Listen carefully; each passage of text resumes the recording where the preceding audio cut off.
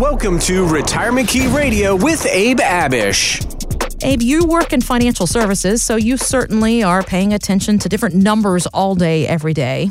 When it comes to my bank account, I probably log into that 3 or 4 times a day, and I don't know why. Am I alone in that? No, you're not. I don't check mine 3 or 4 times a day, but I check mine at least once, and I try to go through all my accounts at least once just to make sure there's no fraudulent, crazy charge. activity. Absolutely. It's the day and Right. age we live in, so I'm glad I'm not alone in being completely neurotic about that. But No, that's normal. That's normal. Okay. In my opinion. suppose you, Abe, or are you listening today, logged into your retirement accounts right now, and the screen showed your balance at 0. Talk about fear. Talk about anxiety. I would freak out beyond belief. And because of a technical issue, Abe, that is exactly what happened to some Fidelity customers recently. Now, thankfully, I want to be very clear. This was a false alarm, and the problem was fixed just a few hours later. But imagine the sheer terror those people must have felt when a bunch of zeros were on the bottom line of their statement. I cannot imagine. It's probably similar to how a lot of people felt when they opened their statements back in 2008. So if there is another dramatic decline in our accounts, courtesy of Wall Street, how would we survive that? Well, hopefully, Kristen, we're getting in front of another 2008 if we ever have another 2008 again. But man, even a half of a 2008 would be awful, right? A down 20% right when you retire. That would be, for a lot of people, life-changing. So we just helped a couple that lives in Leesburg, Virginia, and this couple came in and said, you know what, Abe? He's 64, she's 58, and he's retiring at the end of this year. He's got a couple pensions.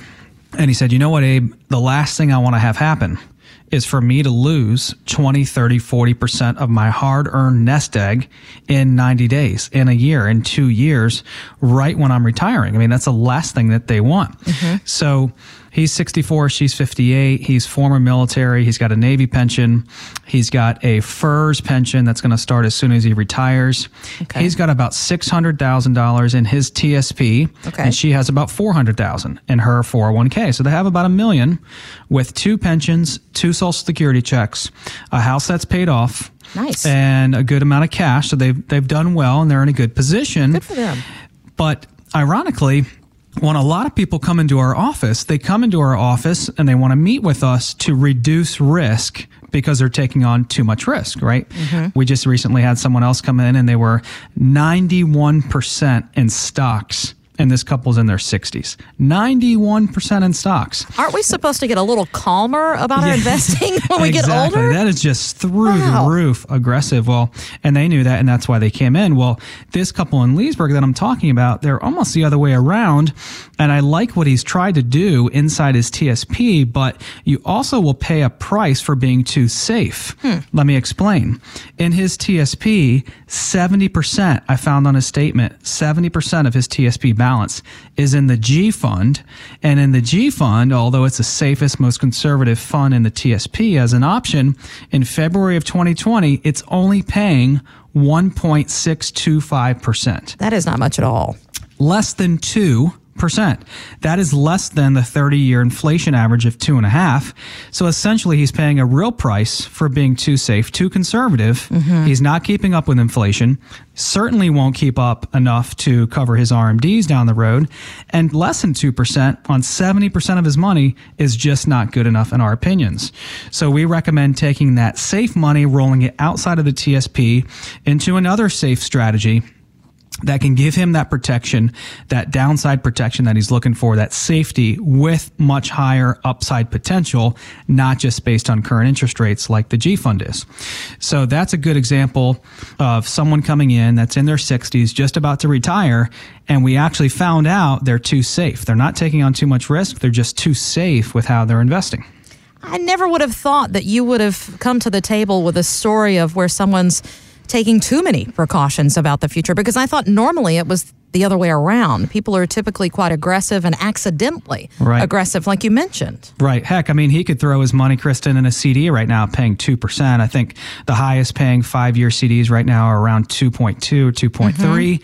He could get more money than he could on his G fund, but those are not the types of yields and interests that we're looking for on our retirement planning monies. Maybe cash monies in the bank, but not retirement plan monies that we are dependent on for retirement income. So, this guy and his wife are not going to lose 40%. We're probably not going to lose 40% in the G fund, but they're being too safe, and that's going to cost them down the road. So that's one of the several ways that we have helped this couple in Leesburg to cross over the finish line into retirement. And really, life is about balance in every aspect. It's no different when it comes to looking at how you're going to fund your financial future. And that's why Abe specifically, for almost 20 years, has been helping people nearing and in retirement with their wealth and making sure that, yes, you are seeking some calm options out there, if you will, so that you know you're going to have a certain amount of money coming in when those paychecks stop at work, but also making sure that you're not being so conservative that you're losing out. There is a fine line there.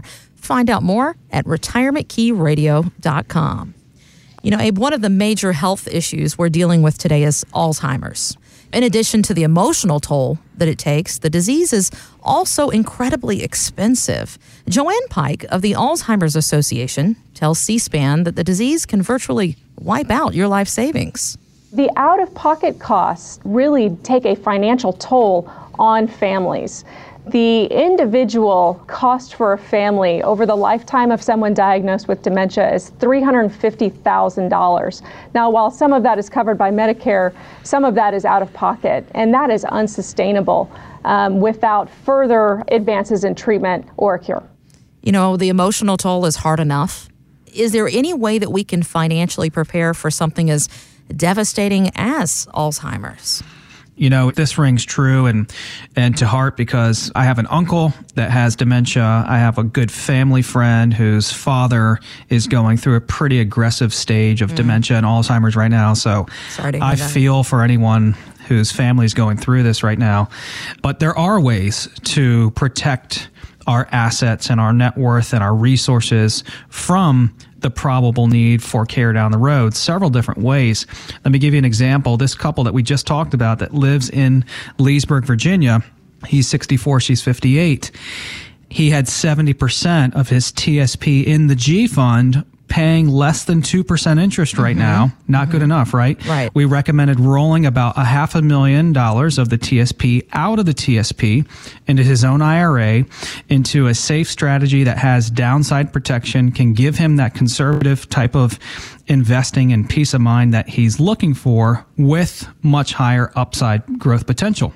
In addition, in this strategy, the strategy also offers a long-term care component, a long-term care home health care doubler, it's called, which would double his guaranteed income if he ever needed care in his home, in an adult daycare facility, or nursing home. So I'll give you the numbers. If he puts $550,000 into this strategy, he's 64 now, this strategy has a guarantee of 4% on the income base.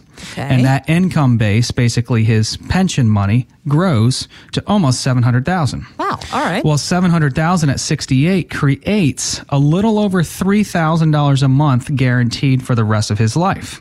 Right. If he needs care, that $3,000 doubles to $6,000 a month for 5 years. Wow. So we've just basically leveraged his dollars. If he never needs the care, fine.